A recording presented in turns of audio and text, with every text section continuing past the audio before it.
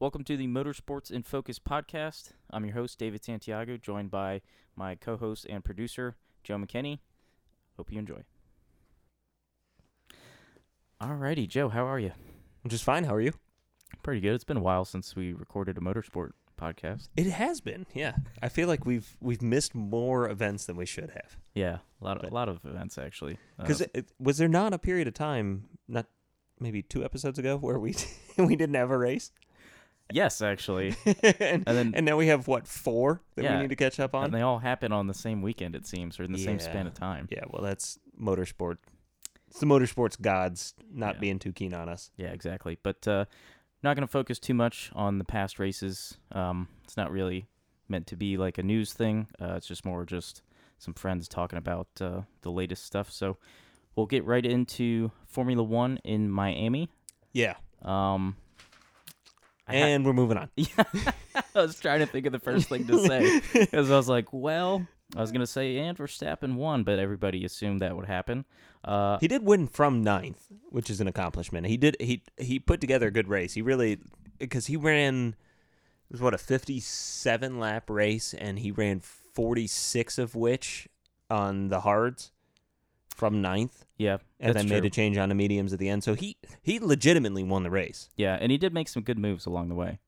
He did, and the other thing too is like he kind of got screwed in the qualifying as well because of the red flag. Yeah. So only a handful of people were able to actually put in proper qualifying laps. But yeah, I think he put together a pretty solid race overall. Though it was an incredibly boring track, so I did not watch last year. And we were actually talking before the podcast, and I thought for sure this was the first year of Miami. That's how out of it I was last year, I guess, is an easy way to put it. Yeah, no, I was the same way, and the only reason I knew that last year was the first year is because I knew people who went there, and so I was kind of excited to see it this year. But I have to say, it kind of reminds me of the Saudi race with that street circuit. Yeah. And you know, we just had the Baku race, that other street circuit. Yeah. And I'm kind of over the whole street circuit thing, which I know. Welcome to my club. Which contradicts. I don't even have a password for this club. Yeah. It's very inclusive. An open door policy. Yes. Yeah, I know I said before I like street circuits, but Formula One street circuits I don't like. I like something like Monaco. I like Long Beach.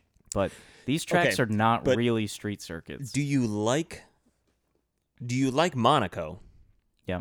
Or do you like Monaco the event? Both. You think it's actually a good track? Yes. I don't think it's a good track for TV, but I think it's a good track overall. So technically for the drivers. I'm not saying technically in the loose term. I mean actually technically challenging for the drivers. You think it's a good track? Yeah, I think so. And I think that because the walls are right there and it's just K-rail. So passing is not really a thing, but I'm okay with Monaco being a full-on street circuit and having some personality on the F1 calendar. But what I think is why I say I don't like these like Miami and the Saudi races is because basically they're full-on road courses with some barriers that are closer than would be normally, but it's not really a street circuit. Miami to me is exactly the same as Melbourne. Yes, I would agree with that. I do like identical. Melbourne, but which is why it surprises me a little bit that you're not too keen on Miami, because it is not literally in the layout, but when you're watching the race, you could watch Melbourne and have the exact same emotions while you're watching Miami. Whether that's immense, like, I like this is great, this is awesome, or you could go the other spectrum and be like, yeah, this is still crap. Like, this is not a good race to watch. I don't enjoy this. This isn't fun. I don't want to see this. And I fall more towards that one. Yeah, fair enough. I think for me, it's literally the aesthetics of the track. I think they did go with the teal runoffs, which I thought was interesting. Yeah, but it's like every corner looks the same. It does. I literally can't, like, if they just cut to a shot, I can't actually tell what corner they're in by looking at it. So something that popped into my head as you're saying, like we're talking about these street circuits, right? Is there any shot in hell that Monaco gets developed today if it doesn't exist now? Like, if it didn't exist before, is there any way you see that track, somebody sits back and goes, yeah, we're doing that? No chance. Absolutely no chance whatsoever. Now, is there somebody in the world crazy enough to shut down a very small sequence of roads similar enough to Monaco to do the same thing that would get away with it? No. Because I think Monaco not for Formula One. Because I think Monaco's its own special kind of thing, right? Like, yeah. in multiple senses. It's special in that it's a unique historic track, right? We get that. It's special also that it's really small but somehow high speed, but also somehow incredibly low speed, like shockingly low speed. It kind of covers all the bases in a weird way, where I could see somebody wanting to do the same thing in Eastern Europe or something. Like, you know what I'm saying? Like, I could totally see some country deciding, like Latvia goes, we want to have a Grand Prix, right? And they've got some small village in comparison to the rest of Europe, but is one of their larger villages, one of their larger cities, that goes, we can do something similar to this.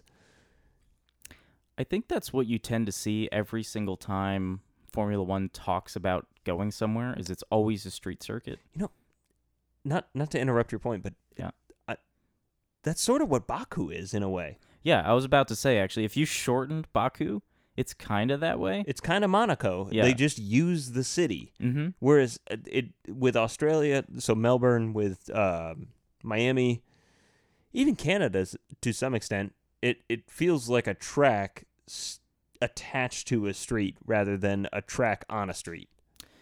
Yeah. Does that make sense? I don't know if I'm... No, it does. Okay. I understand what you're saying. I think you couldn't do it today because of the safety stuff. Mm-hmm. And honestly, I don't understand how Monaco's on the calendar now, given that, Formula One is usually really strict about their safety stuff. So remember how long it took Imola to get back up to standards? Mm-hmm. Yeah, exactly. They have like this whole thing. It's why, Sebring could never be on the calendar or something. They would have to completely change all the barriers, do a bunch of stuff. That and tarmac. Yeah, exactly. But yeah, I don't think you could do it somewhere else unless, you'd have to do all that barrier stuff, and it would end up being like Baku, which again is this like weird sort of, I guess Baku's like a proper street circuit at least, but it is, yeah. And it does make me wonder though, like what is it about both Baku and Monaco that they can,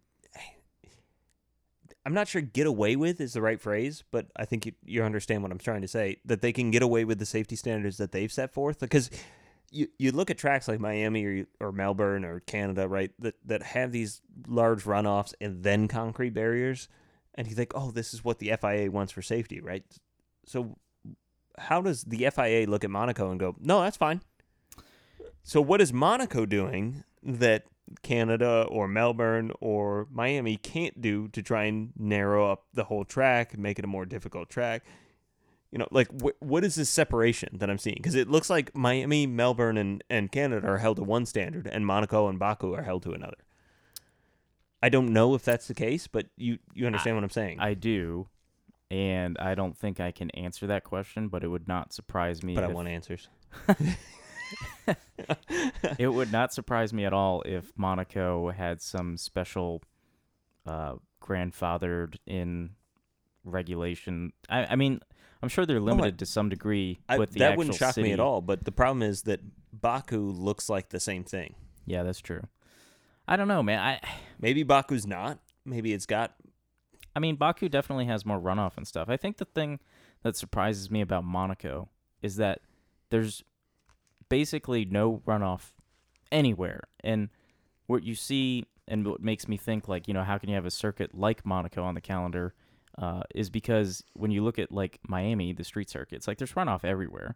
And it's tight in some areas, but I don't know. I think there really is runoff everywhere on every single street circuit, with the exception of Monaco.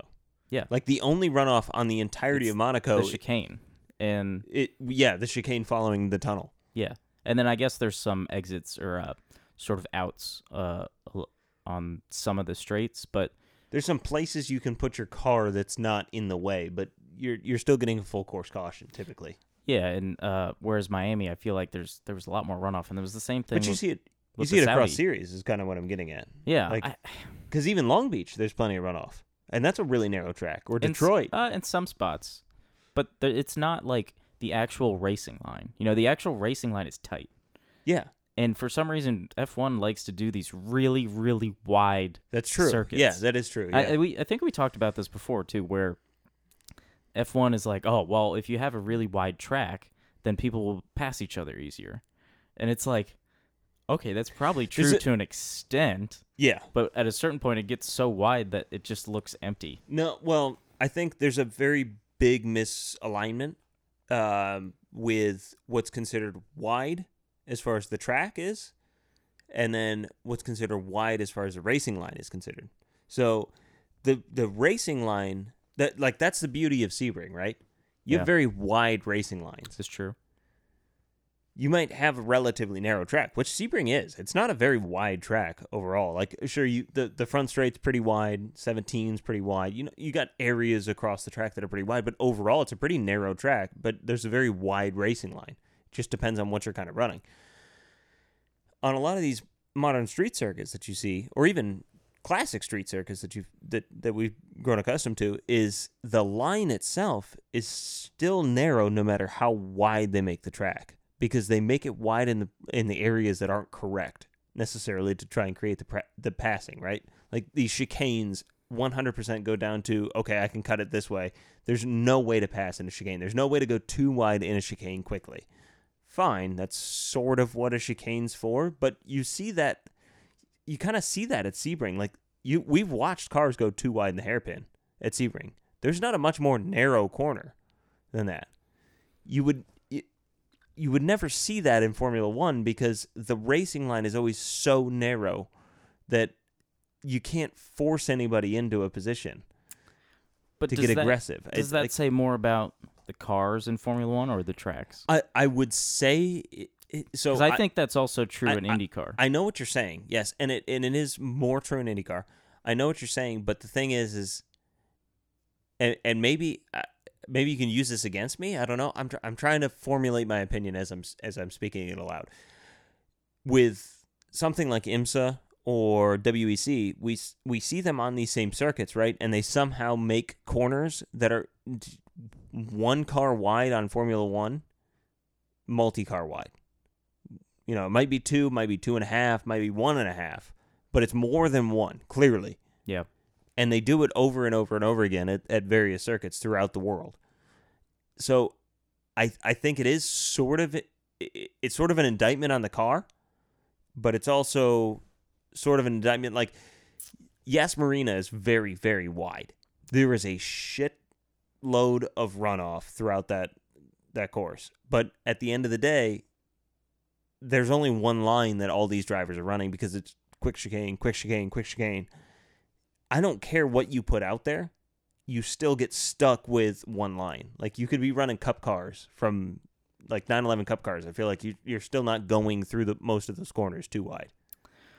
I think it's down to the cars mostly, and I say that because with, like, 2 GTP cars going through a corner, if they do make contact, it's, like, not a big deal at all. That's true. The sides of those cars are flat. There's nothing really to catch on unless a splitter, like, grabs the rear bumper like we saw at Long Beach where the Porsche lost part of its bumper. That's the first time I've really seen that. It's far less common. Yeah, I mean, closed wheel racing it's very different. Yeah, if 2 Formula One cars go through a tight corner, all it takes is the two tires touching. You've got a problem. Yeah, of course. Somebody's going to possibly end up in the air, or their cars are at least going to get upset, spun, whereas, cars where they're not open wheel, they can just sort of bump and rub, and it's not catastrophic. I will say that is driver dependent, too. Yeah, no, absolutely. I think that's a very important thing to mention because what we saw at Miami was a lot of respect, but also good racing between Verstappen and Perez for that about lap and a half, 2 laps that they were battling for that first position. And if it was Verstappen and Lewis, I don't think you see that same respect, and I think there's an incident immediately. So it does also depend on the drivers. Yeah, for sure. And I don't know, but I'd say it's primarily the cars and the fact that they're open wheel. Is it? I feel like it's almost equally as important on the drivers as it is on the type of vehicle that it is. So you have Verstappen and Lewis, right? They're gonna create an accident, or Lewis and Nico created many accidents over the years, right? Lewis being the kind of anyway. My point is, you have in open wheel racing, you have two drivers that can create a problem very quickly. But in closed wheel racing, even if the two drivers, like, no one likes Jan Magnussen in racing. That's something we've learned over the years. Like, right, sure, he may be a great teammate, but no one wants to race against him because he's super aggressive, right? Constantly bangs into people. Yet, it's not a common occurrence that we hear that Jan Magnussen and blank also are out of the race. So it is an indictment on the car, but I feel like it's also a major indictment on the driver in the sense that, or drivers involved, in the sense that, like, you guys need to take responsibility for what you're doing in the cars that you're in. You can drive a specific way in one car. That doesn't necessarily mean that it's the right way to drive in this car. And that creates some problems for the sport as a whole. Like, well, I'll say this. In Formula One, when you're watching, I feel like when there's about to be an accident. Like, it does become pretty obvious. More so than in other series. Yes. Where, like, because it's like almost as soon as these cars make contact, you're like, up, somebody's spun. In something like endurance racing too, though, is if an accident's about to occur in GT3, you probably aren't seeing the primary 3, 4, 5 corners that were developing that accident. Yeah. But still, I think I just feel like I've watched it so many times in Formula One where you're just like, we got these conditions on this lap, this person trying to do this. You're like, they're going to come together. And sure enough, I feel like it happens more times than not. No, I agree. And that's the thing is, it like I said, it's very driver dependent. All of a sudden, you end up in a circumstance. That was my overall point, was that, like, open wheel racing, you can do side by side racing with the right drivers, right? Like, you can have people battling back and forth very, very effectively. You see it in IndyCar too. It's not just a Formula One exclusive thing.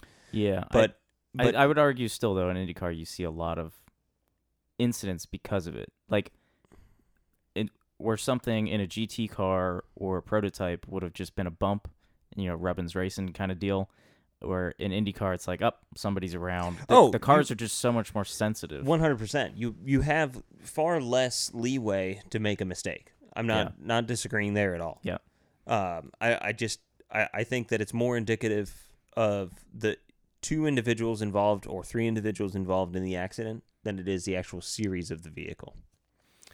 That's kind of the way I see it, because I think, like, listen, are you going to have an accident if you have Scott Dixon and Fernando Alonso driving next to each other? Probably not. Not likely. Yeah. Those are, like, the 2 most, just from each series of, we will give anybody and everybody a bunch of space and not make a mistake. Yeah. And still be fast. Like, but you have other drivers that are very keen on, I need to get as aggressive as possible. I need to poke my nose in, Pat O'Ward, and and make sure that I move someone into a wall in order to take that position. I don't care if it's open. Like, some of these moves also cross the type of platform, whereas if Pat O'Ward had made the move that we talked about a couple of weeks ago at Long Beach, if he had made that in a closed wheel vehicle, the same result. That's true. Yeah, that the result would have not have changed there. That would have still shoved Dixon right into the wall. Yeah, for sure. And I think that's actually something important that I feel like the judges should probably take into account. That's true. Yeah, because you should sit back and go, all right, well, this was a racing incident. It's like, yes, to some extent, but, like, if the result is the same, and and like, he hit him hard enough to move him into the wall in that. Yeah, that was a proper hip check. Yeah, that's interesting, actually. I mean, I would say it's a little bit of both of those ideas then, but I think you still have the problem. Our main issue with this whole thing, though, is that the Miami track was crap. It's crap. Yeah, we're gonna have Las Vegas this year, which is gonna be so strange. They're literally gonna be driving down the strip and racing down the strip. Yeah. And I don't know. I don't understand the obsession with Formula One and street circuits right now. I really think they could do better, but well, I think the big thing, especially for the United States, is like let me rephrase real quick because I know I am pro street circuit when it's a proper street circuit, but I am not pro Formula One. What is faux street circuit? So what is the best street circuit as far as you're concerned across any series? So that way people can kind of create a bubble for you. Like, all right, I like Long Beach. I would say it's Long Beach. That's the best street circuit. Yeah, as like a full on street. That's nuts. I'm not counting. What's it? Montreal or Australia. I don't think that's really a street circuit. I'm talking like full on walls or K-rail street circuit, like Baku. Okay. So, I think it's Long Beach. I think Baku's a better street circuit than Long Beach. I could see that being the case, but I just really like Long Beach. I love that track. I don't know. It's just what I think. Yeah. Okay. Fair enough. What would be yours if you had to pick one? Would it be Baku? I mean, immediately coming to mind, maybe. I'd have to look at them again to be fully honest with you, because there's, I think of what is considered a traditional street circuit. So things every calendar year we look at and we go, oh, that's a street circuit. Montreal is the best. Canada is, I think, the best circuit. Yeah. But if we're discounting that and saying, look, it's stuck on an island, that I feel you can't call Belle Isle a street circuit either, because that's the exact same thing, but Michigan's version of it. Mm-hmm. So that doesn't work. Although I think that Belle Isle is pretty tight, isn't it? Oh, it's super tight. Yeah. Super tight and super bumpy. It's like they use the testing metrics that they get from Sebring at Belle Isle because, because it's that bumpy. Jesus. Yeah. No, it's all over the place. That track is a nightmare. They hate it. Like, all the drivers hate it. They love it because it's a fun track, but yeah. So I would say Belle Isle because it's ridiculous, but I'm not sure. If we're going to remove Canada from it, then I feel like we have to do that as well. So, Baku, I guess. I don't know. Okay. I mean, it's like, I'm so just vehemently against street circuits. It drives me nuts. Like, I get the allure to it, but the thing is, like, what I think that Formula One is trying to pursue right now with their street circuit, like this push in street circuits, the reason they're sitting back and going, all right, well, let's do a street circuit in Miami. Okay. What was rumored? It sounds good in theory. What was rumored like 20 years ago, right? Yeah. Street circuit in New York. That's true. What is now the case? Street circuit in Vegas. Yeah. Guess what all these are? Iconic American cities. Yeah, that's what matters that more. Don't have racetracks in them, right? Like, you're not going to Homestead with F1. Not in the city, no. Well, okay, where in New York, close enough that you could claim New York City, are you going to race it? Nowhere that it'd be New York City, but in the States, in the area. Oh, there are plenty in the U.S., yeah. There's plenty of great circuits in the U.S. I'm not arguing that. I have said it before. Like, why don't they go to the Laguna? United States is... I got something on that. Remind me when we get to Laguna for IMSA. Right. I got some opinions on that. Okay. But the thing is, like, the most iconic track next to a very large city that F1 might have a chance going to would be Road Atlanta. It's not really near Atlanta. It's not. It's but like you don't go to Road Atlanta and think, oh yes, Atlanta. No, I understand, but like, what else could, like, VIR is another track that theoretically F1 could go to. Richmond is not a big enough city to get away with. Yeah. I would love to see F1 at Barber. Oh, of course. There's so many tracks across the United States that I would love to see F1 at. But my point is, there's none of these tracks are close enough to a big city. Like, you can't claim Sebring's in Tampa. Also, because every racing fan knows what the hell Sebring is. So, you're just running out of these big cities. But what is F1 trying to do? They're trying to pull people in, So we say the F1 Grand Prix at Miami, and they're like, whoa, Miami, right? It's the marketing. It's not right. It's not the way it should be done. But it's the way that they're trying to pull in as large of an audience as possible. And look, they get paid a heck of a lot more money than I do to do their marketing. Yeah, fair enough. I mean, it makes sense from a marketing standpoint that you'd have the Miami Grand Prix and not the, I don't think they'd ever go to Homestead, but, it's not the Homestead Grand Prix. Well, and look at where the United States Grand Prix is, right? Yeah, Texas. Yeah. Exactly. It's not Dallas. It's not Houston. It's not Austin. It's Texas. And it's the United States Grand Prix. Like, they're really shoving that down your throat. Yeah. It makes sense. That's a great track, though. It is. Coda's great. It makes sense, but I just think that they're kind of missing the point. But I don't know. I'm going to stop talking about it because I don't like these new street circuits. I don't like the Miami track, but whatever. So I agree. Before we move on, I got a quick question for you. Yeah. So there's 3 U.S. Grand Prix, right? Yes. I imagine Coda's one of the 3 you would keep no matter what. Yeah. What other 2 tracks would you replace Miami and Vegas with? Assuming Vegas doesn't end up being anything special. It's a really good question. I think for sure Barber. For F1, Barber. Yes. I think that'd be a good track for those cars. Okay. There's a lot of... I mean, even with the Indy cars, it's considered to be like a really high G-load track. Mm-hmm. And so I think Formula 1 cars there would just be awesome to watch. And I think it would lead to good racing. And then there's part of me wants to say Indy, but I know that they've done Indy before, and we'll end up talking about Indy, but I don't really like the Indy infield as something to watch.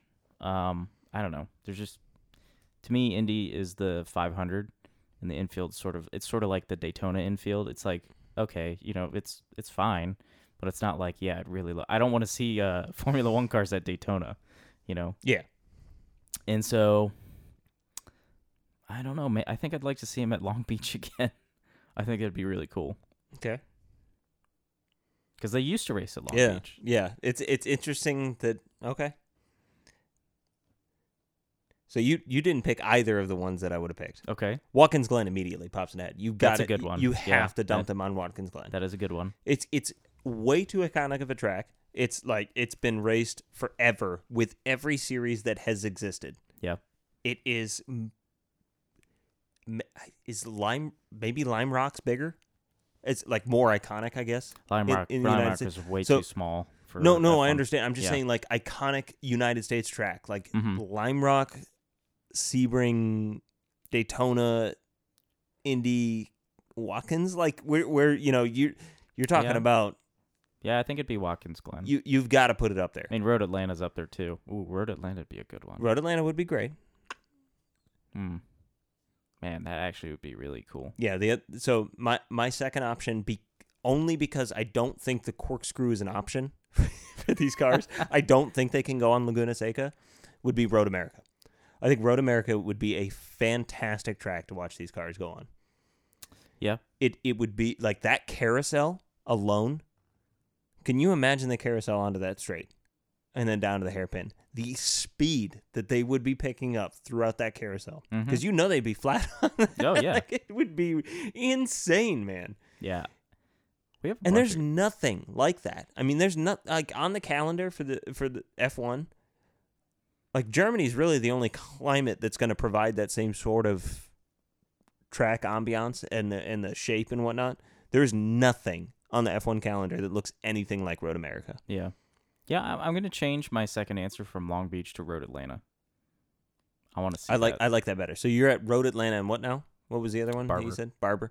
I love Barber. I think Barber would be fantastic. I feel like they would tear it to pieces in the best way possible. Like they would just fly around it where it would be almost not watchable.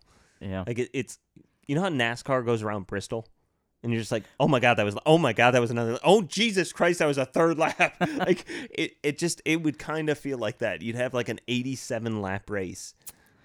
Fair. Around Barber. But man, Road Atlanta. Road Atlanta would be fantastic. Then again, they'd probably do an 87 lap race. But Road Atlanta would be a blast, especially if you could find a way to incorporate the keyhole. You know, instead of necessarily going straight up the hill after the chicane, you take a right around the keyhole and then go up the hill. You know, something like that, just to create one more turn for them. Yeah, could be a lot of fun. Yeah, that's just a great track too. I can't imagine track. F1 cars coming through that final turn, because you're coming downhill, they'd be so fast, flat out. They'd be flying. They'd be there. so fast, or post S's that like just bottom out and then haul. Yeah, straight up. I mean, that might be, with the exception of a track that we're going to talk about later, that might be the best landscaped track on the face of the earth, as far as like the actual undulations, making use of the terrain that's there. It's pretty amazing. The contouring, that is one thing that a lot of the older United States tracks do better than just about anybody outside of Spa. Like really using the earth that's there and then just slapping a ribbon of tarmac and calling it a day. It's amazing that Sebring can have so much character with such a flat track. Yeah. And also kind of, why street circuits. Is it amazing though? I mean, Florida's flat and the state has a lot of character, so. Yeah. But anyway, let's move on from street circuits. I think most people have a pretty good idea that we did not enjoy the Miami Grand Prix too much. It wasn't good. Yeah. I don't know. There were some good moments. Like a couple of the moves that Max made. There were some good battles with K-Mag, actually. Yeah. He's looked on like he's been on this whole year. Like he's just kind of been really putting everything together. He hasn't looked like Alonso, but he's performed like Alonso, if you understand what I'm saying. So like with the car that he's got and the talent level that he's got, he's performed equally as well as Alonso has done in exactly the same sort of setup, right? Like if his par is this, then he's performed this much better than his par. Yeah. Yeah, I mean, and he had a great race this time around, battling, I think it was Leclerc most of the time. What, 2 straight races, though, isn't it, within the top 10? I mean, he's been actually quite good. Yeah. He's made the move to retain him over Grosjean look very good. Yeah. And then we had Fernando on the podium again, which was nice to see. I feel like I love it so much, man. It's pretty much going to be the whole season. It's going to be either Checo or Verstappen for the win, and then Alonso's just like hanging out. I'm telling you, man. If he ends up getting a win this year, the very first noise of said podcast will just be straight mic pinging. Just I'm gonna call it. I think once we get past halfway, and depending on how close the gap is between Verstappen and Perez, I think we're going to see a coming together of those two at some point, and then Alonso is going to cruise home for the win.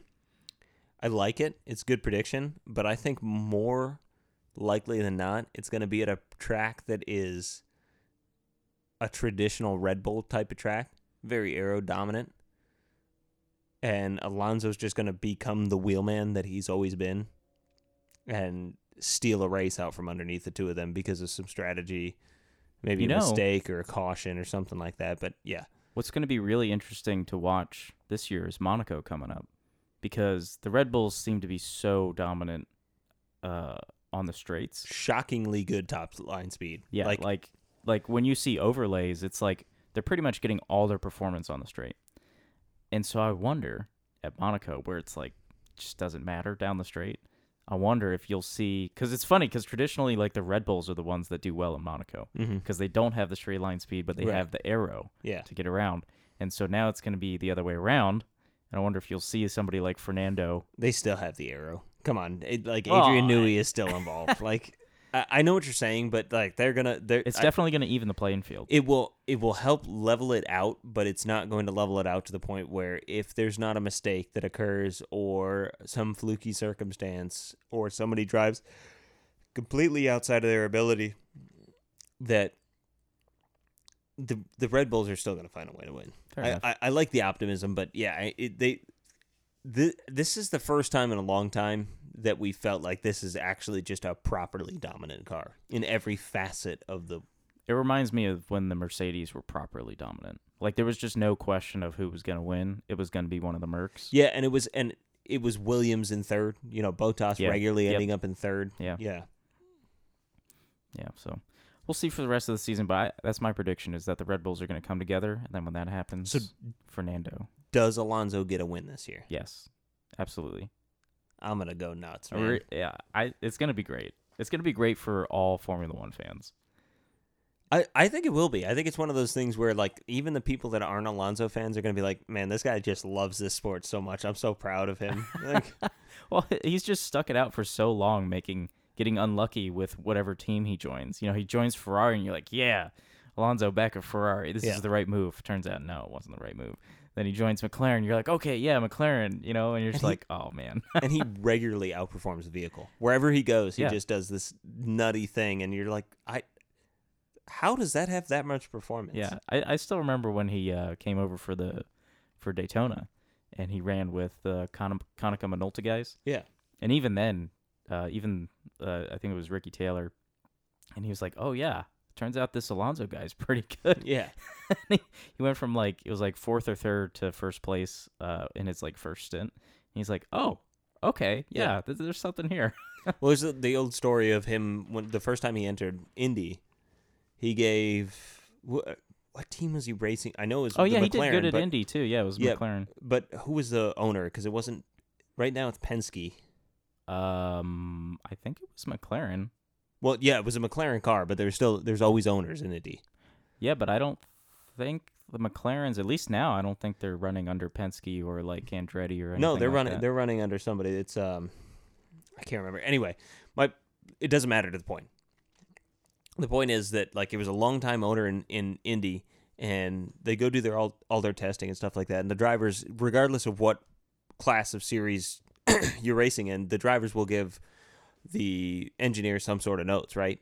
And Alonso all of a sudden gave them a 3-ring binder filled with notes, and they're like, "What the hell is this?" Well, it's my race notes. It's what I've got going around the track. And apparently, it was the exact same thing when he went into WEC. To compete in WEC, he gave a huge binder of notes that nobody had ever seen anything like this. They were like, "This is meticulous. Like, what are you doing with all these notes? There's no way you can actually be driving quickly and also gathering this much information." But it's just a testament to who he is as a driver to become that meticulous with what he's doing in his observations while also still being absurdly fast. I think that's been true of all the great drivers because you'll hear stories like that about Senna, from people where, some drivers, after they were done with the day, they would just go do whatever. And then Senna would stay after and, talk to the engineers, talk about the car, do whatever. And you hear the same thing about, I can't remember who said it. We heard about it, Seb, too. Seb same thing with Seb. Yeah. And then somebody just said the same thing about Hamilton. Oh, it was Bottas. Somebody asked Bottas this year, he was like, who do you think the best on the grid is? And he still said Hamilton. And he was like, Hamilton is just the best driver he's ever worked with.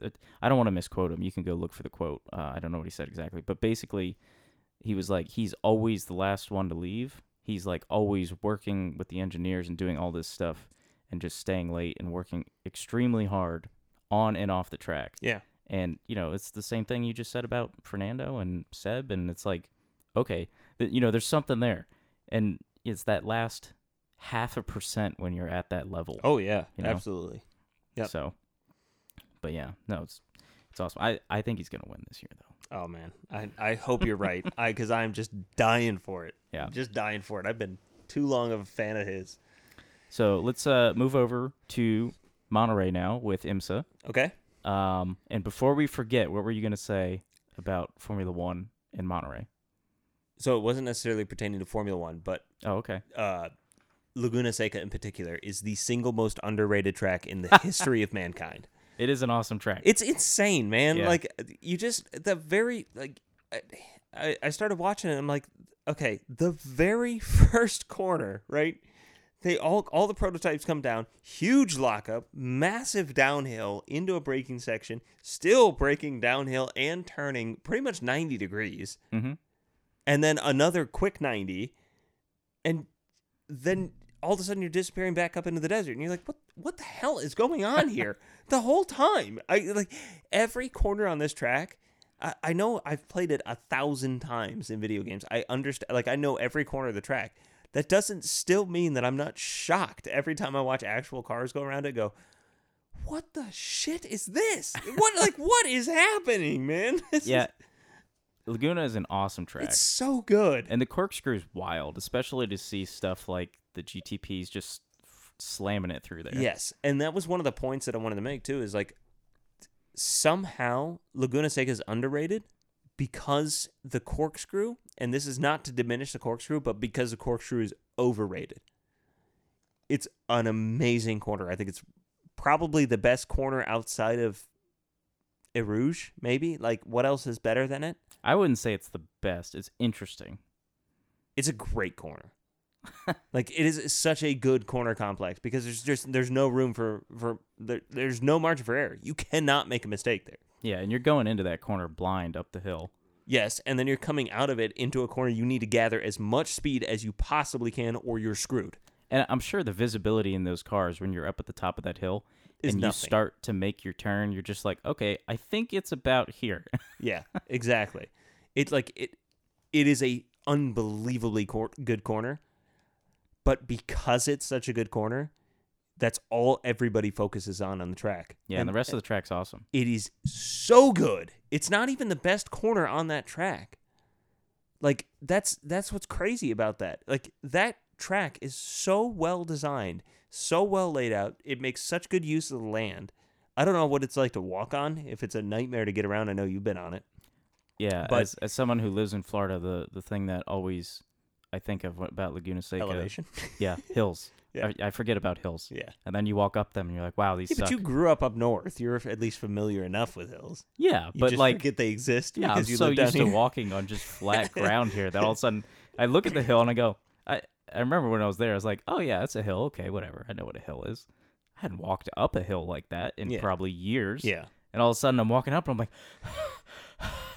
just gas. Yeah. And I'm just like, oh, okay, yeah, this is different. Dude, it's just such a well laid out track. Yeah. And the corkscrew is like what you hear about people saying it's way steeper than you see on TV. It really is. Yes. It's legit. Yeah, I've heard it from enough people to go, okay, I believe you now. Yeah.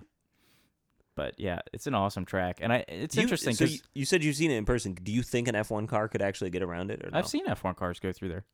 Okay. They had a master's class of So then why the hell do we not have an F1 race there? There's no reason. Probably it's probably because of the safety standards that F1 has. They would have to redo all sorts of stuff. So should I get on an F1 FIA rant again?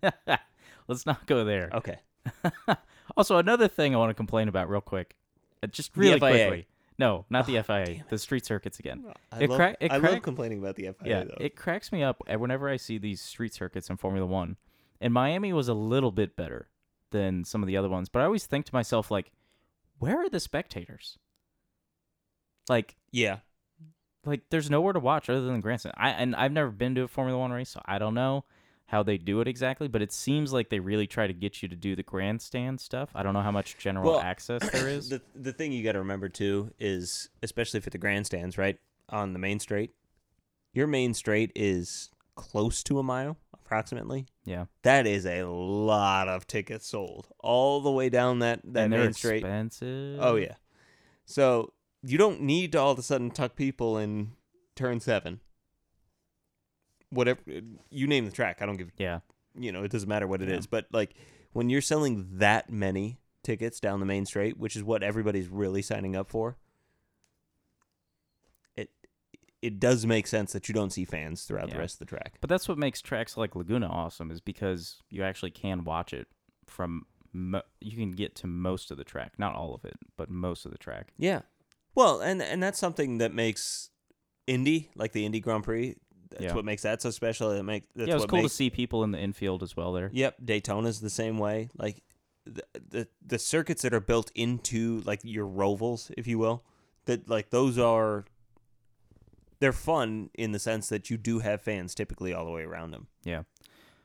So going back to the first turn.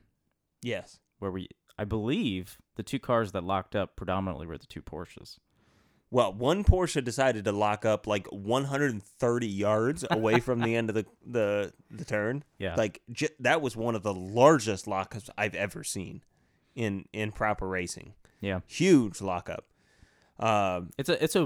It's amazing they all got through there. When I saw that lockup, believe it. I saw that lockup and was like, "Oh man, yeah, here we go." No one locks up that badly and doesn't have an accident, except for that guy. Yeah. I mean, they got through it. I don't remember which Porsche it was offhand that did it, so I'm calling him that guy. For the sake of the podcast. But no, I like they got through the first corner. Everything was good. Racing was clean. Outside of that, it just like Laguna Seca provides so much of a just roll of the dice, if you will, when it comes to every single corner. Like you just hope to God you end up with the number that you chose. When you roll the dice, you're like, okay, give me a 6. Oh, we got it. Okay, we're through the next corner. All right, give me a 5. Oh, okay, we're good. Like it's just it really is. And the thing is, like, one of the things that goes underrated, and I've heard broadcasts talk about it before. I didn't notice it in this one, but that doesn't mean they didn't say it. Was if the wind picks up at all, that's all sand out there. So now all of a sudden your track is getting real slick really quickly, like really quickly. Yeah. And that that surface can change so fast out there, and those cars can go through so much. Like it can be such a dynamic surface for them to have to deal with. It's just, it really provides this awesome layout. But yeah, I mean I thought the racing overall was good. The good news is an Orco did end up winning LMP2. And then is there any possibility of another manufacturer winning LMP2? No, that's my point. That's why I breeze past it very quickly. Good job, Orca. But no, I mean, like I thought overall the classes were pretty good. Porsche looked really good in the GTD, and then Mercedes ends up all of a sudden. I'm like, wait a minute, Mercedes is winning this race. Like, what the hell's happening? So yeah. it was a good race overall. I thought I'm a little bit disappointed that Porsche didn't get the win. I was kind of rooting overall for him. Yeah. And it goes to Cadillac, which I think is still pretty cool. Regan van der Zande had a fantastic race. Redemption after Spa. Yeah. He had a big shunt at Spa. Yeah, he said he was still hurting from it. I bet. That was a big one. Yeah. Yeah, that was but it's nice, like that is one of the nice things with endurance racing in particular is even as much of a Porsche fan as I am, I obviously want Porsche to win, but I have grown to like so many of these drivers over the years because there's your manufacturer is constantly fluctuating in and out, so you can't really grow attached to just those drivers. So it's like, oh, I kind of like that guy. Like Pippo Durrani, I always tend to root for. He's just fascinating, really good driver. So anytime Regan van der Zande ends up winning, it's like, he's a great driver. Like, yeah, I'm good with this. I'll take it. Yeah. I think you see a lot of drivers stick with, well, I guess that's true of a lot of disciplines, but the guys who are in sports car racing tend to stay in sports car racing. Yeah. But I guess that's true of Indy and F1 as well. Well, once they get there, that's the thing is like you have you don't have very many ex-WEC or ex-IMSA drivers in other series. You have many ex-IndyCar or ex-Formula 1 drivers in it. Maybe that's what I was trying to say. Yeah. It's like the dudes who are in IMSA, they're not like, oh, I'm really hoping to break into Indy or Formula 1 or something. It's like, no, they're in sports cars. Yep. That's what they do. Yep. And it doesn't seem to matter which class it's in either. A lot of you get some former Formula 1 or Formula IndyCar drivers in these GTD cars, and they're just as happy. Yeah, I think there's just something about sports car racing that's just awesome, and I'm saying that also just sports car racing is my favorite kind of racing. Yeah, but like because I was watching Formula 1 and then I switched to the IMSA race, and I was like, okay, yes, now I feel at home. Mm-hmm. This is my jam. This is awesome, and the cars, they're battling more. It's just more interesting. I'm more into the manufacturers, the teams. I don't know what it is. And I think for the drivers, I mean, I've never asked any of them, but I would imagine that at the end of the day, any sport you play, the more you can play the sport, the more you're going to enjoy it. Well, you're going to get a lot more seat time in a race, in an endurance race, than you are in an F1 car. Yeah. So well, at least in racing. Like F1 cars, they may do more laps. They may actually have more seat time than WEC. I have no idea. But in the race, like under racing conditions. Under racing conditions, when you're doing 24 hours at Le Mans, that's a lot of racing for even split between 4 drivers. You're looking at a whole hell of a lot of laps. So it does make sense that these guys are like, look, I could just crunch laps in this thing, and that's really all I want to do. Yeah, I also think that sports car racing also has, if you could say this, more majors. Like in golf, you have majors, where it's like the Masters or something. Whereas, you have the 12 hours of Sebring, 24 hours of Daytona, 24 hours of Spa, 24 hours of Nürburgring, Le Mans. Yep. You have these really every iconic event races. is a significant event for the most part. Exactly. And then, because pretty much, if it says 6 hours, it doesn't matter. Yeah, like this Laguna race, it's just part of the championship, But Sebring, Daytona, and I guess for IMSA, those are the main ones. Long Beach, maybe a little bit, but not. It's not a full-on endurance Long Beach race. is important because it's Long Beach, but not because it's a significant event. It's just kind of this is an iconic track. Yeah, exactly. Whereas Formula One, it's like they have Monaco, IndyCar has Indy, but that's sort of the crown jewel of those series. Whereas in endurance racing, there's more events like that, I think. Yeah. So I think that's part of it, but also just the cars can just race. It just feels like they can race more. Yeah, they're freed up. You don't hear people talk about aero wash or all that kind of crap. It's just like they're out there racing, they're bumping into each other, and it's just full on. And I feel like, especially in IMSA, and maybe it's because it is the actual American version of endurance racing, but also in WEC, you get that kind of American feel where the behind the pit wall is nowhere near as involved in the race as what's actually happening on track. It feels more like the pit wall is adjusting to what's going on track rather than the pit wall creating what's going on track. Interesting. What do you mean by that? So I think in F1, more than anything, the pit wall, but what's behind the screens in like your whole crew, right? They're creating your race. You're still racing, and there are still moves that somebody like Max Verstappen has to make, but it's not the same as when you're in IndyCar's a little bit like IndyCar's kind of, let's toss out IndyCar just for the sake of this discussion because it sits in this mushy middle of this. But on the other end of the spectrum, you have almost NASCAR where the pit crew is involved, but really what they're doing is adjusting to what's happening on track, what's happening with the driver, the way the driver's going about his business. Everything that he does is having an effect on the team, and then the team has to adjust to it. Where I feel as though F1, the driver has to adjust to what the team's decisions are. And I think in endurance racing, regardless of whether it's WEC or IMSA, you see more of the driver having to drive the car and the team having to adjust than the other way around. And I think IMSA does a better job of making, allowing the driver to just keep driving than the WEC. But I feel like it's more of a race, if you will, rather than a strategy. It's an interesting way to put it. Because it's and that isn't to diminish that it's immense strategy to get around a track for 24 hours or whatever, like 12 hours, 24 hours, 6 hours. But it's not the same level of I don't want to say precision. Like I get what you're saying. It's hard to explain. It is because you have multiple endurance races that can end on the same lap within seconds of each other. So precision is incredibly important. Yeah, and they've got to manage multiple fuel stops, tire, deg, all that stuff. Yeah. But it doesn't seem as Big Brother as F1 does. It doesn't seem as formulaic. Yeah, exactly. Like in Formula One, even... No pun intended, there's a formula to winning the race. Yeah, and like when I reference like, it's not as Big Brother, it's like in Formula One, it feels like, okay, Max is racing, but like the pit crew or the pit wall, the guys behind the screens with all the data and everything, sometimes it seems like, it's like, hey, this is what you're doing. we already have this planned out. We have every scenario planned out, and it's all just like on this lap. It's almost like they know what's going to happen on each lap. The only real variables in an F1 race are cautions. Yeah.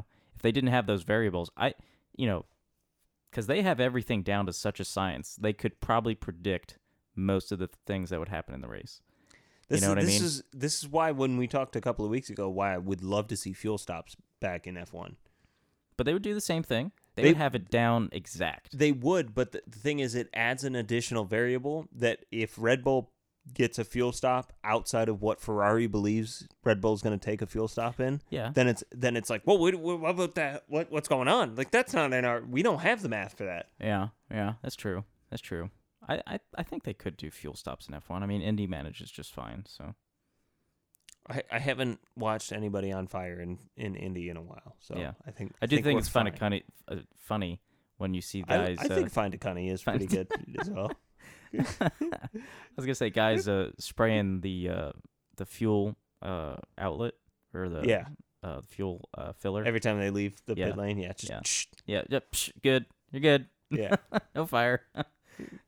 I don't know. It's just a difference. They don't culture. miss, to be fair. Yeah, it's that, and like even when they're pulling the wheel gun away. Yeah, I don't remember who it was, but they almost ran over the wheel gun, and I thought to myself, I was like, it's crazy to me that this is America's top level of racing. Like, in Formula One, their solution is to have this like 15 guys out there and like this whole gantry system with the air guns and lights and all this stuff. Yeah. And in IndyCar, it's just like, hey, give me the gun. And he throws it back to the pit wall. Yeah. Yeah. Well, but there's also a very big difference between a 2.2 second pit stop to change all four and whatever the hell Indy decides to run at any given scenario. But the one thing I have always just wondered, how long do those impact guns last? Because they go flying. Dude, they launch those things across. Like, there is no shot at the end of the race that those are in good condition. They are not built for that. I don't care. I bet they are built for that. I'm willing to bet. Come on, man. Like, that's... I think it could be done. I think you can make something like that last if it was designed right. Like, literally to have, like, shock-absorbing I have a pieces. feeling there's a pretty good direct correlation between the amount of wheel nut issues that IndyCar has and the way they treat their impact guns. I don't have any data behind it. Oh, I was going to use that as an example why they're probably fine, because I was going to say they wouldn't throw them around if it would damage them, because, like, why would you jeopardize your next pit stop? When was the last time you heard of a wheel nut issue in F1? And I feel like it's every couple of races. Oh, well, that wheel nut didn't seat well. It's like, maybe because the gun went flying 2 laps ago. What are we doing here? I suppose that's a possibility, but, I don't think they're going to have the Formula One style gantries anytime soon. It's not like, okay, we got to get Verstappen a new wing. All right, toss it over the pit wall. Like, what's there's yeah, fair enough. It's built to go around the track. It might as well make it over the pit wall. Yeah. Well, speaking of Indy, let's transition over to Indy. Yes. All I have to say about the rest of the IMSA race is GTP is awesome. Sports car racing is awesome. And I'm excited to watch the rest of the season. Finally. Yes. The top class of IMSA is really, really good. Like, really good. Yeah. Like, I really actually want to watch. Yeah, please don't change anything. And also, WEC, take notes. Yes. So now we have Indy. So IMSA, take notes. Yes. Because holy God, was that a good race. Yeah, it was okay. The ending wasn't as dramatic as anyone would have hoped for. Spoiler, Alex Palou won. Yep. By like 11 seconds. And on that note, I do have to concede a little bit that previously I've been pretty harsh about spec series like Indy. Yeah. But I have to admit, every single race, there is a different sort of top 5 group. Yeah. Every time. Yep. And, like, I always look for, like, the person who did well last race, and I'm like, oh, wow, why are they down in 10th? What you do see is that the best drivers, whatever that year is, are typically within that 5 somewhere. hiding in there, right? Like Grosjean's been really good this year. Mm-hmm. Pato O'Ward has been really good this year. Yeah. Scott Dixon, always really good. Yeah. Those guys, like Rossi had some bad luck early on, but he finished 8th last race, finished 3rd this race. Yeah. All of a sudden, you're starting to see like the top guys kind of filter into those positions. But yeah, But I just have to concede that, okay, maybe there's something there. Dude, I don't like it still. But if you're into like driver versus driver type a deal, then okay, there's something there. I don't like what I'm about to say because I am such a big fan of F1, but IndyCar's been better than Formula 1 this year by a lot. I think so too. It's but do you think that's because of the dominance of the Red Bulls? No. Or do you think just in general, just no, up? just overall the racing's been better. I mean, that's the thing is like every facet of the race has been intriguing in some way, shape, or form. Like they spend a lot of time on IndyCar, like the broadcast. So they'll spend a lot of time on the lead car. But in reality, there is like lead changes happening position changes happening all over the place in the backfield that Formula One would be going nuts to try and follow because there's nothing happening at the front. But there's still so much action at the front, plus action at the back. And it's like, yeah, okay, there's not this unique engineering development that you might see in Formula One where this is the pinnacle of auto racing. Fine, we get that. But IndyCar right now is giving us the best racing week in and week out in every way, shape, and form. I mean, Alex Palou won by something like 11 seconds won by something like 11 seconds this past week. And that was probably the biggest margin this year. I don't know the actual math behind it, but this was the one race that felt like, okay, it got put away. Yeah. And even then, everything else that was happening behind it was straight chaos. And Alex Palou didn't put the race away until like lap, I don't remember how many laps there were, 85, 65, somewhere in there. I think it was 85 because I think it was 85. So Palou didn't put the race away until like 70. Yeah. I mean, we're talking about good 2/3 to 3/4 of the race where we still went, who the hell knows what can happen?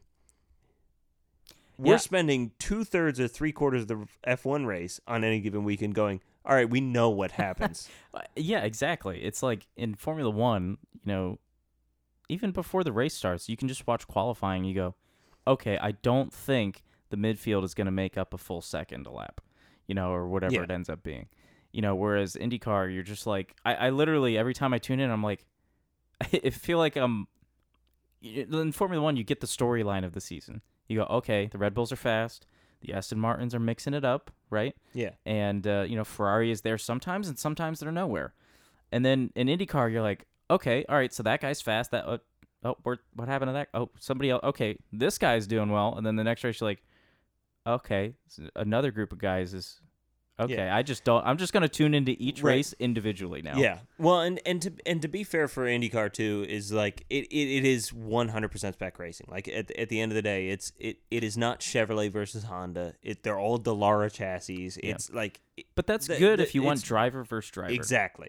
That was my and I do think the teams matter, but the teams, Penske, Andretti, they're all good. It's not like... they're going to have more money to develop on the aero and stuff like that, yes. But they don't even have to develop the aero. I mean, it's more just probably in the setup of the car and having the experience of certain team members, because I'm sure that matters. And, like actual behind the scenes stuff, like logistics, planning. Well, I mean, just take, for example, what we were talking about earlier. If you got somebody like Fernando Alonso handing you a binder of notes... Yeah, exactly. And then... on the alternative, if you're a smaller team and you got two rookies that have no idea what the hell race notes are, and they're going, all right, what kind of feedback can we get from you? It feels loose out of this corner. It's like, well, what the hell are we going to do with that information? Yeah. So there's something to be said about being able to pay your way still to a victory in some sense. But yeah, overall, it's a better product right now. I certainly don't want to sit back and say that Formula One is wrong in what they're doing. I love that they're trying to produce this immense unique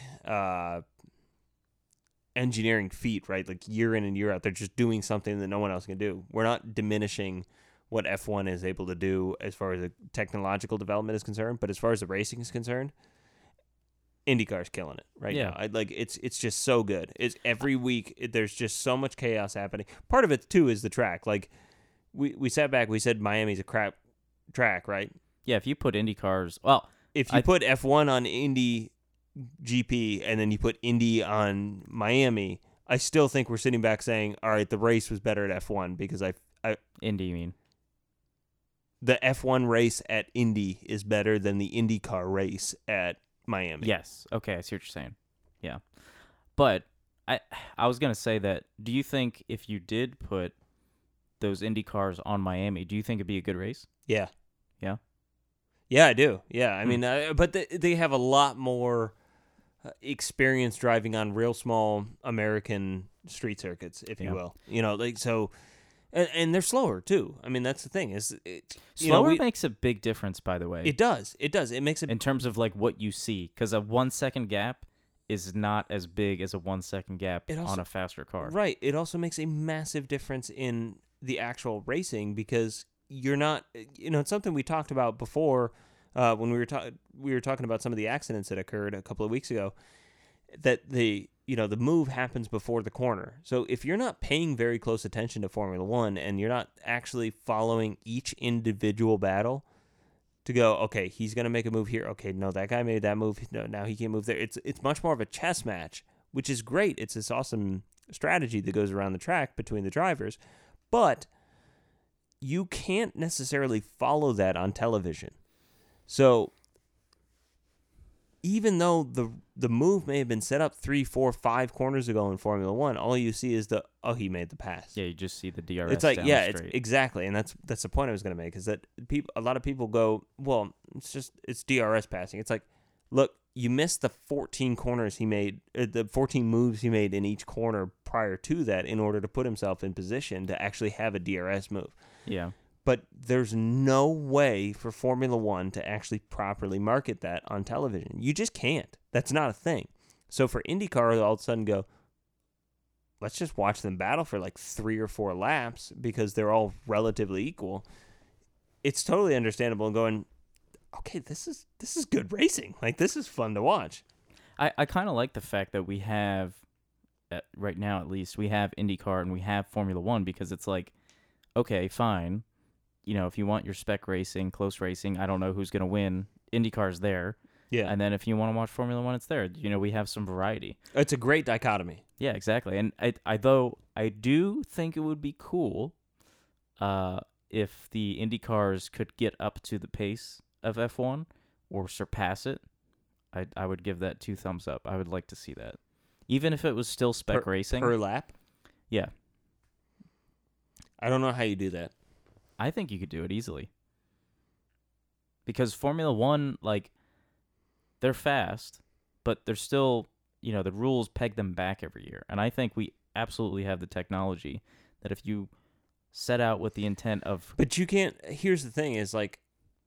Dallara could easily create a car that is as fast as an F1 car. You really think so? Yes, without a doubt. You're not... So... What do you need? What are the ingredients? Well, over 1,000 horsepower. So here's my thinking. Hang on. Okay. Before we go on that. Yep. Here's my thinking. Formula One are, engineering-wise, the single most developed series in the world. Yes. WEC could throw their hat in to say, look, our prototypes are pretty close. Probably not, though. Used to be. Yeah. Less so now. Yeah. So what they're doing engineering-wise is something that I'm not sure there are very many people on the planet that can do. And for us to simply say that, okay, Dallara can develop a chassis that can do what Formula One is doing now, just cause, strikes me as a difficult proposition.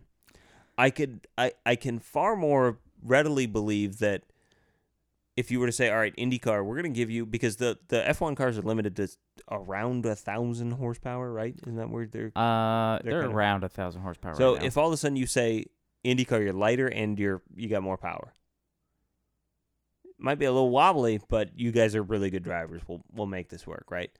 If they were looser but faster, then I can see, okay, that's the approach that we're attacking. But I can't come up with any way in my brain that IndyCar can out-engineer a Formula One car to go around a track faster. Oh, easily. I understand there's a lot of restrictions in Formula One. I think that's the main reason, is that they have so many regulations.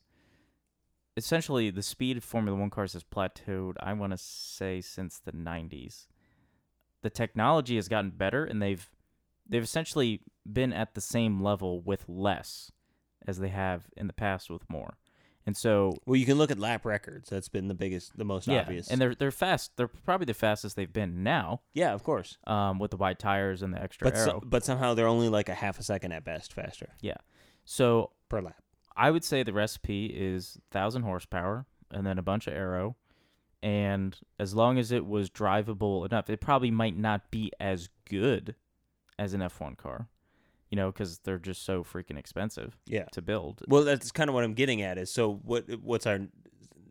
We're talking now about, okay... Yeah, you don't want to wreck one of these things and it totally bankrupts your team. Right, what's the cost? What are we doing here? That I don't know. I guess it depends how you do it, because I like where you're headed in that we would like to see IndyCar get faster. Yeah, let's say right off the bat, the horsepower is not a problem. No, not at all. Like, we could easily, or they could easily make 1,000 horsepower, whatever, and let's or 1,500 horsepower, and be reliable and compact, 100%. And all that stuff. And here's the thing: is like there's nothing stopping IndyCar from going to V8s. Yeah, exactly. That's all. A V8 that was like 3 liters or more, done easily over 1,000 horsepower. Yeah. Then from there, it's the aero and suspension. Now, I don't know if the suspension layout they use now would be good enough for that. I think it'd probably be fine. And so I think the hardest part would be getting the aero, but I think it's more of a how you do it. Because if they wanted to, like, you could just have huge, essentially underbody aero, which is what Formula One kind of tried to do. It does come down to the restrictions, though, doesn't it? I mean, it's like if all of a sudden IndyCar is saying you guys can do anything you want. But even if Dallara made it. That's sort of what I'm getting at, is like if IndyCar says to Dallara, you guys do anything you want, we just want this thing to be faster than F1, and Dallara's like, okay. If you were in charge of Indy, wouldn't you want that? 100%. Right? I'm kind of surprised they haven't done it. The only reason I think they haven't is because if you did that, and then you ran at Indy, you'd be doing 300 miles an hour. Well, and here's the problem. You have one death. That's what I'm saying. Yeah. What's that PR worth? Yeah, exactly. Because... Unless you detune them for Indy, which would be a pain. The way you probably do it for Indy is you don't detune them necessarily, and this may could make them run them the high downforce kit. No, I would go the opposite. Yeah, I don't know if this necessarily makes them more dangerous, and if it does, don't do it. But what I'm getting at is like, instead of saying it's kind of the old logic of, oh well, people wear seatbelts now, so they drive more recklessly. So if all of a sudden the car is really loose, by meaning you got no aero now, you are just a streamlined like tube with some wheels, like a cylinder with wheels, the way it used to be, right? Yeah, I think it'd be more dangerous, and I say that because drivers don't care in the moment. Like, probably not. Yeah, when they're racing. They don't care about that kind of stuff. I understand. Yeah. Yeah. I don't. But that might be the way to slow down Indy. Yeah, because either that or you just do whatever you have to do to make their top speeds similar to what they are now. And so maybe you leave It may be a combination of many things. Leave the engines the same, but give them enough aero so that the drag is sufficient that the top speed is still 240 or whatever they do. Would us traditionalist racing fans, though, not say, like, this is stupid? This is so artificial. I don't know. I think it's because I'm saying for the races where they get restricted, not for the races where it's a little more unlimited. What you're getting at is you want Indy to be more unlimited, but be more unlimited in spec. Yes. Yeah, and I don't see why you couldn't do that. I feel like it's totally doable. It is totally doable. And to be honest, pending on cost. I mean, we don't have any idea what the cost is with all this. And also, I don't know how people would really feel. Like, do you think it would matter if, like, how big a difference is 240 miles an hour in hitting a wall versus 300 miles an hour in hitting a wall? I have no idea. Is that a big difference? I is feel it like not it would a big hurt difference? either way. I don't know. I mean, I think it would be cool to see him doing like 300 into a wall. Come on, no, David. no, Jesus. no, Jesus Christ. But we should be setting records at Indy, at this period of time, and I'd like to see that. I'd like to see them pushing the boundaries further, for example, than like we have road cars. I now. totally get what you're saying, and I agree. I don't with think it. the tires would last. It's at 300. No, but I think it's the same thing with F1. We've been saying for years that we would like to see them push boundaries and really try and develop something that is truly faster and faster and faster and faster again in a modern way. But the problem is like it comes down to a cultural issue, for right or for wrong, whether you agree with it or disagree with it. This push for safety is entirely the reason the vehicles have slowed down. The fact that we have stagnated in speed while increasing safety is really the engineering miracle. That's absolutely true. Yeah. And it's, whether you agree with it or not, it's not for me to decide. Everybody's going to have their own opinion on it, but at the end of the day, that is what is stopping these vehicles from going absurd speeds, because there's no way for them to do so safely, and none of these series can take the PR hit of a death. I mean, look at what happened with Formula One. It was an absolute fluke death. Yeah, with Jules. For Jules Bianchi. Yeah. And look at how hard they took that. That hit the series like no other.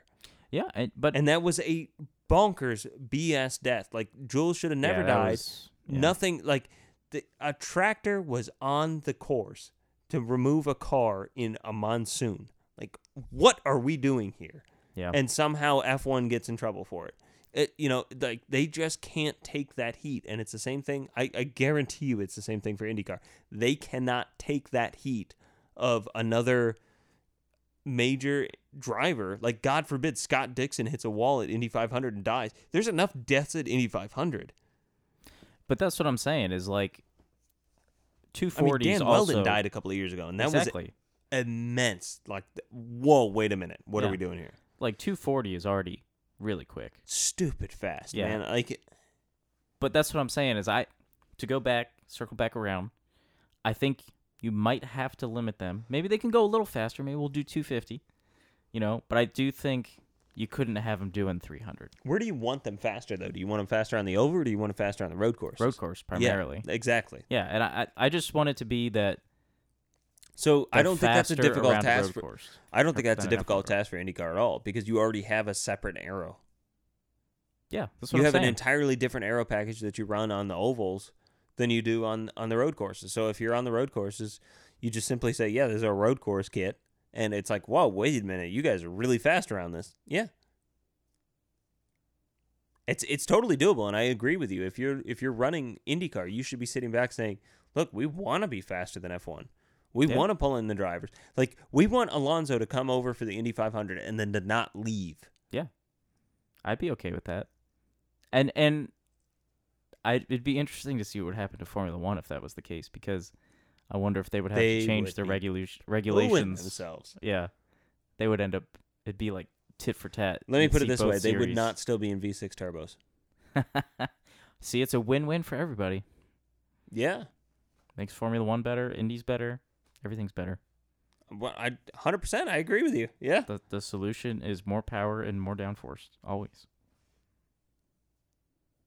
I mean, the real solution for F1 is less regulations, but that's not going to happen anytime soon. No, because it's run by Europeans, and they love regulations. Again, though, you would think the Americans would be like, "Why are we not the fastest cars on Earth right now? Why is that? Yeah. That should be the case. We should be the fastest series." Yeah, but I have some theories that I'm not willing to share. Okay. On here. Okay. All right. We'll have to chat about that then. Off podcast, I think. Yeah. Yeah. All right. Well, on that note, is there anything else you do want to talk about on the podcast before we shut it down? No, not that I could think of. I want to reiterate to everybody that IndyCar is doing it right this year and that F1 is not. And it's weird to say that because even in these years where F1 has been really down and IndyCar's actually been pretty good, I'm still sitting back going, no, F1's still better. This year, Indy's killing it, man. Yeah. Like, they have got it figured out. It looks good. Yeah. All right. Well, that's going to do it for this podcast. Thank you for listening. Got it! Nailed it! Hope to see you next time. And if you want to follow us, it's Motorsports in Focus on Facebook, Instagram, and Twitter. And other than that, you can visit motorsportsinfocus.com to see the latest articles and everything there. And also this podcast. So thanks for listening. We'll see you next time.